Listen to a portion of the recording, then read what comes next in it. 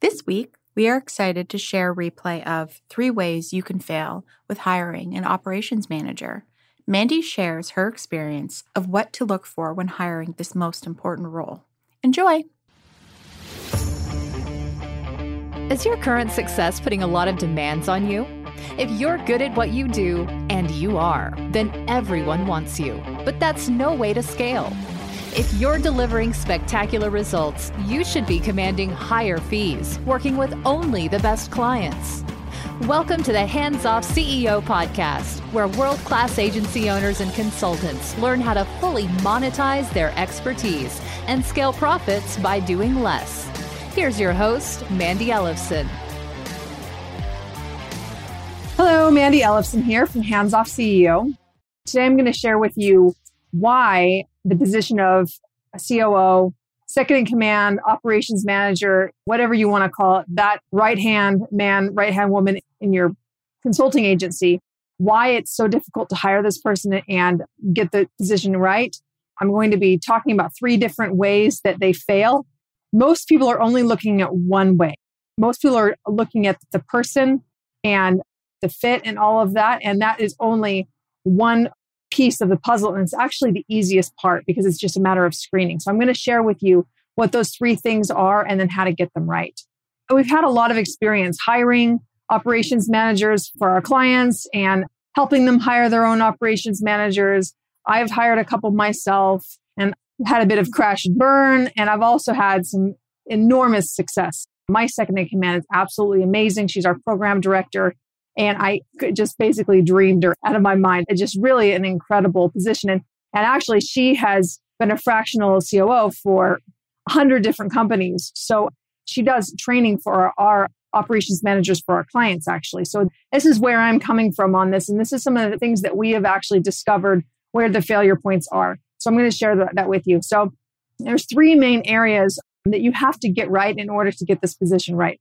So one of them is that your company needs to be ready. So your company needs to have a clear offer that you sell and that it is profitable, you have strong cash flow, and your company has to be at a place where you know what you're selling, who you're selling it to, and the foundations of the business, you have a working model.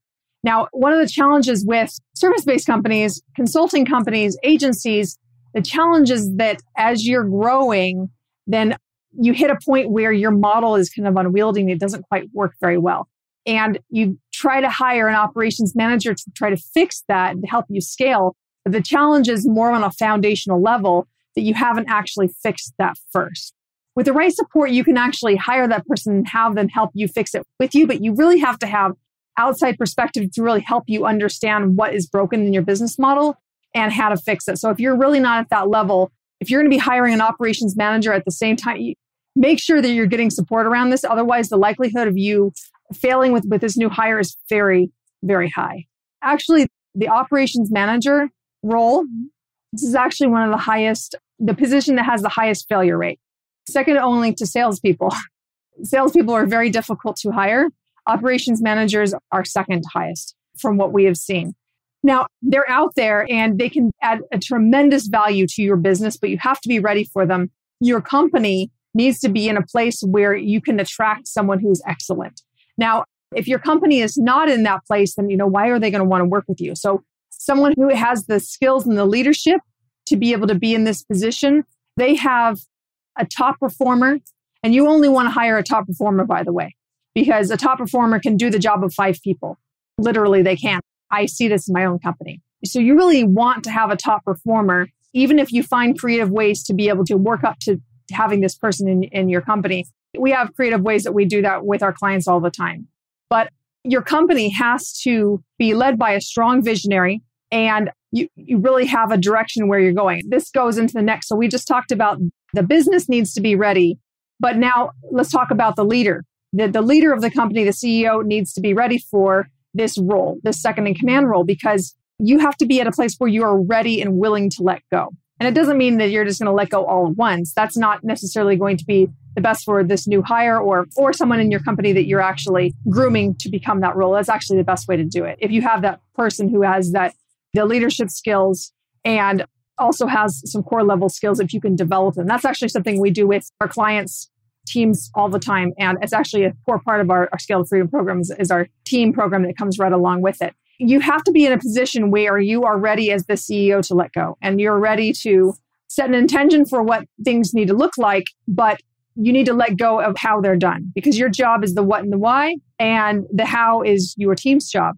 So you as the CEO, you have to be ready to set a clear vision and to really lead your team in that vision, really step up, assume the role as the leader of the company. And I can go more into that, but that's one of the aspects. If you're not ready as the CEO, if you're a level 6 CEO, you're only going to be able to attract a level 5 operations manager.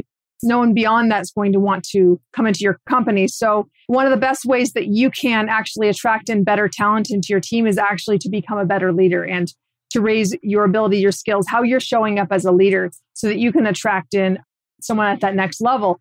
And this is actually something that I have discovered with my own development as a CEO, is that there were some failures that I had coming up to. They weren't really failures. It was just like they were stepping stones, really, that helped me grow as a leader and helped me be in a position where I was really ready to attract in that level of person. So we talked about the company needs to be ready and the CEO needs to be ready. And now the third thing is, this is what most people look at. Most CEOs they're looking at screening the person. So you're looking for the fit. There's a lot of aspects to this, but it's screening someone for the hard skills, the soft skills. So their ability to lead and their developability of them, really. So you really are looking for someone who you can really develop as a leader and has a proven track record of moving and leading people. And it doesn't necessarily mean they have to have an operations manager role or a chief operating officer title, but they need to have some of that experience. And the other aspect of this is that there are some skills, right? There are some hard skills. The skills are actually one of the easiest things to teach. That's one of the things that we teach with our Operations Academy within our Scale to Freedom program, is that Jennifer, our program director, works with them to help them fill in the gaps on the skills. If they already have the mindset and the abilities to develop them as a leader, if they already have some of these things in place, you can install the skills in them and they can actually continue growing and growing with your company. And that's really exciting when you can do that, because if you already have a top performer on your team who already has an operational mindset, there's a way that someone thinks that is aligned with having operational excellence. Now, they have to think that way. Otherwise, no amount of training is going to be effective for them. And there's different softwares that you can use to screen them and to see if they have that natural aptitude or not. It can't be trained, because it's just, they have to naturally be good at that. Otherwise, it's just like pushing a boulder up a hill. It's absolutely critical, though, that they are fit with your company, with your culture, with the direction that you're going. So one of the challenges that I see with this is that this comes back to the company needing to be ready. So if you're not clear on the what and the why, like what you're creating, why, and your vision around it, and your core values, really what the company stands for, it's very difficult to be able to call in and attract and then screen for this perfect person that's a fit for your company if you're not even clear on what your company is, what you stand for, and how you service your clients. That's critical to know that, and then to use that as a screening tool to see if they're going to be fitting with your company. There's ways that you can do screening within the hiring process for this as well. I wanted to add a quick note. We like to look at operations staff on like a continuum, all the way from like a virtual assistant, executive assistant, project manager, to an operations manager, to COO. An account manager might kind of be off to the side. Sometimes there's a lot of overlap there, but there's a continuum. You're not necessarily looking at hiring a VA to train them into a COO role. That's not really going to happen in almost any case, but you can hire someone at a slightly earlier place, like a project manager, and elevate them to an operations manager, or hire an experienced operations manager and groom them to become your COO. And in doing that, you're actually going to have a lower cost of training, because you don't have to pay someone as much if they're at a lower level, and they will learn and grow into your company and actually be building out the processes, that the management framework, so that they can actually do a good job. And that's actually one of the things that we do with our operations managers to help them excel in their position and get a return on investment, even if they don't stay with the company long term, because you can use this person to help build out the management framework, the very management framework that they will be using to manage your company. And it's really exciting because this is how you can get your team to actually be helping you build out your company so that they stay in the area that they're good at. You stay in the area that you're good at. And then it allows you to grow the company and allows you to build the airplane as you're flying it. That's the most profitable way of doing it. The way that I see that doesn't work, I've seen it many times, is you hire a high-level operations manager or COO, paying them something like close to a six-figure salary.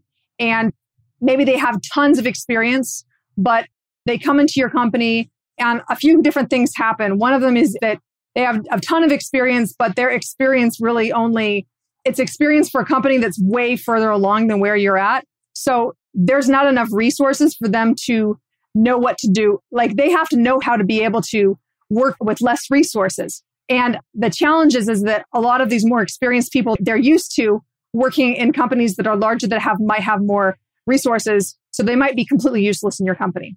The other thing is that they might have a completely different cultural ideals than you do, especially if they're further along. And it can be easier to say, well, you know more about this than I do. I'm just going to give you the reins. It's like the worst thing that you can do.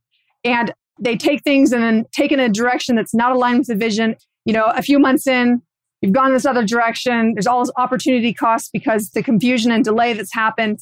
And now you have to let go of this person because it doesn't work out. You're back to where you started. It's really not an ideal place to be. Another option is just to kind of find someone middle of the road and they're like shadowing you for 2 months. They're not really adding a lot of value, but you don't know that until a couple months in and you start assigning them some things from watching over your shoulder and they're ineffective.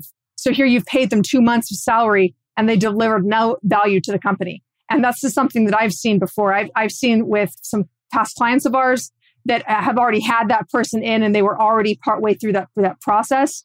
So how we have come up with our methodology around hiring and developing really amazing operations people that can help you run and grow the company without you. We have developed this from seeing what hasn't worked with agency owners. And we've also seen what has worked and our own trial and error and also our own successes too. And then of course, Jennifer's been doing this for 10 years and has had a lot of experience, has worked with 100 different CEOs. So she has a lot of experience that it's been great to learn from her. So again, the three aspects that you need to be looking at in order to succeed with this role is your company needs to be ready. You as a CEO need to be ready, and you need to properly screen this person and also hire the right person for the right stage in your company. Be able to do that in a way that you can optimize your costs, be able to get this person on as soon as possible, and really evaluate who you need at what stage. And if you have those three things aligned, the likelihood of you having success is significantly higher. This is also why we're able to guarantee results for our clients when we hire an operations manager, because we know we have these three things in place. The likelihood of them having success with this position is very high. Anyway, I'd love to hear what your thoughts are on, where you're at with this, where you maybe have failed in the past with hiring an operations manager or some other project manager you'd hope that would be able to take more off your plate. If you are listening to this and you're like, oh, wow, I would love to get some more feedback on this, you know what? Why don't you reach out? Let's have a conversation. I can give you some feedback on what you're doing right now with your operations manager and how you might be able to get better results for them. Or if you haven't hired them yet, like maybe give you some feedback on it. So you can reach out to me, Mandy at handsoffceo.com, MANDI at handsoffceo.com. I'd love to have a chat. This is Mandy Ellefson from Hands Off CEO, signing off.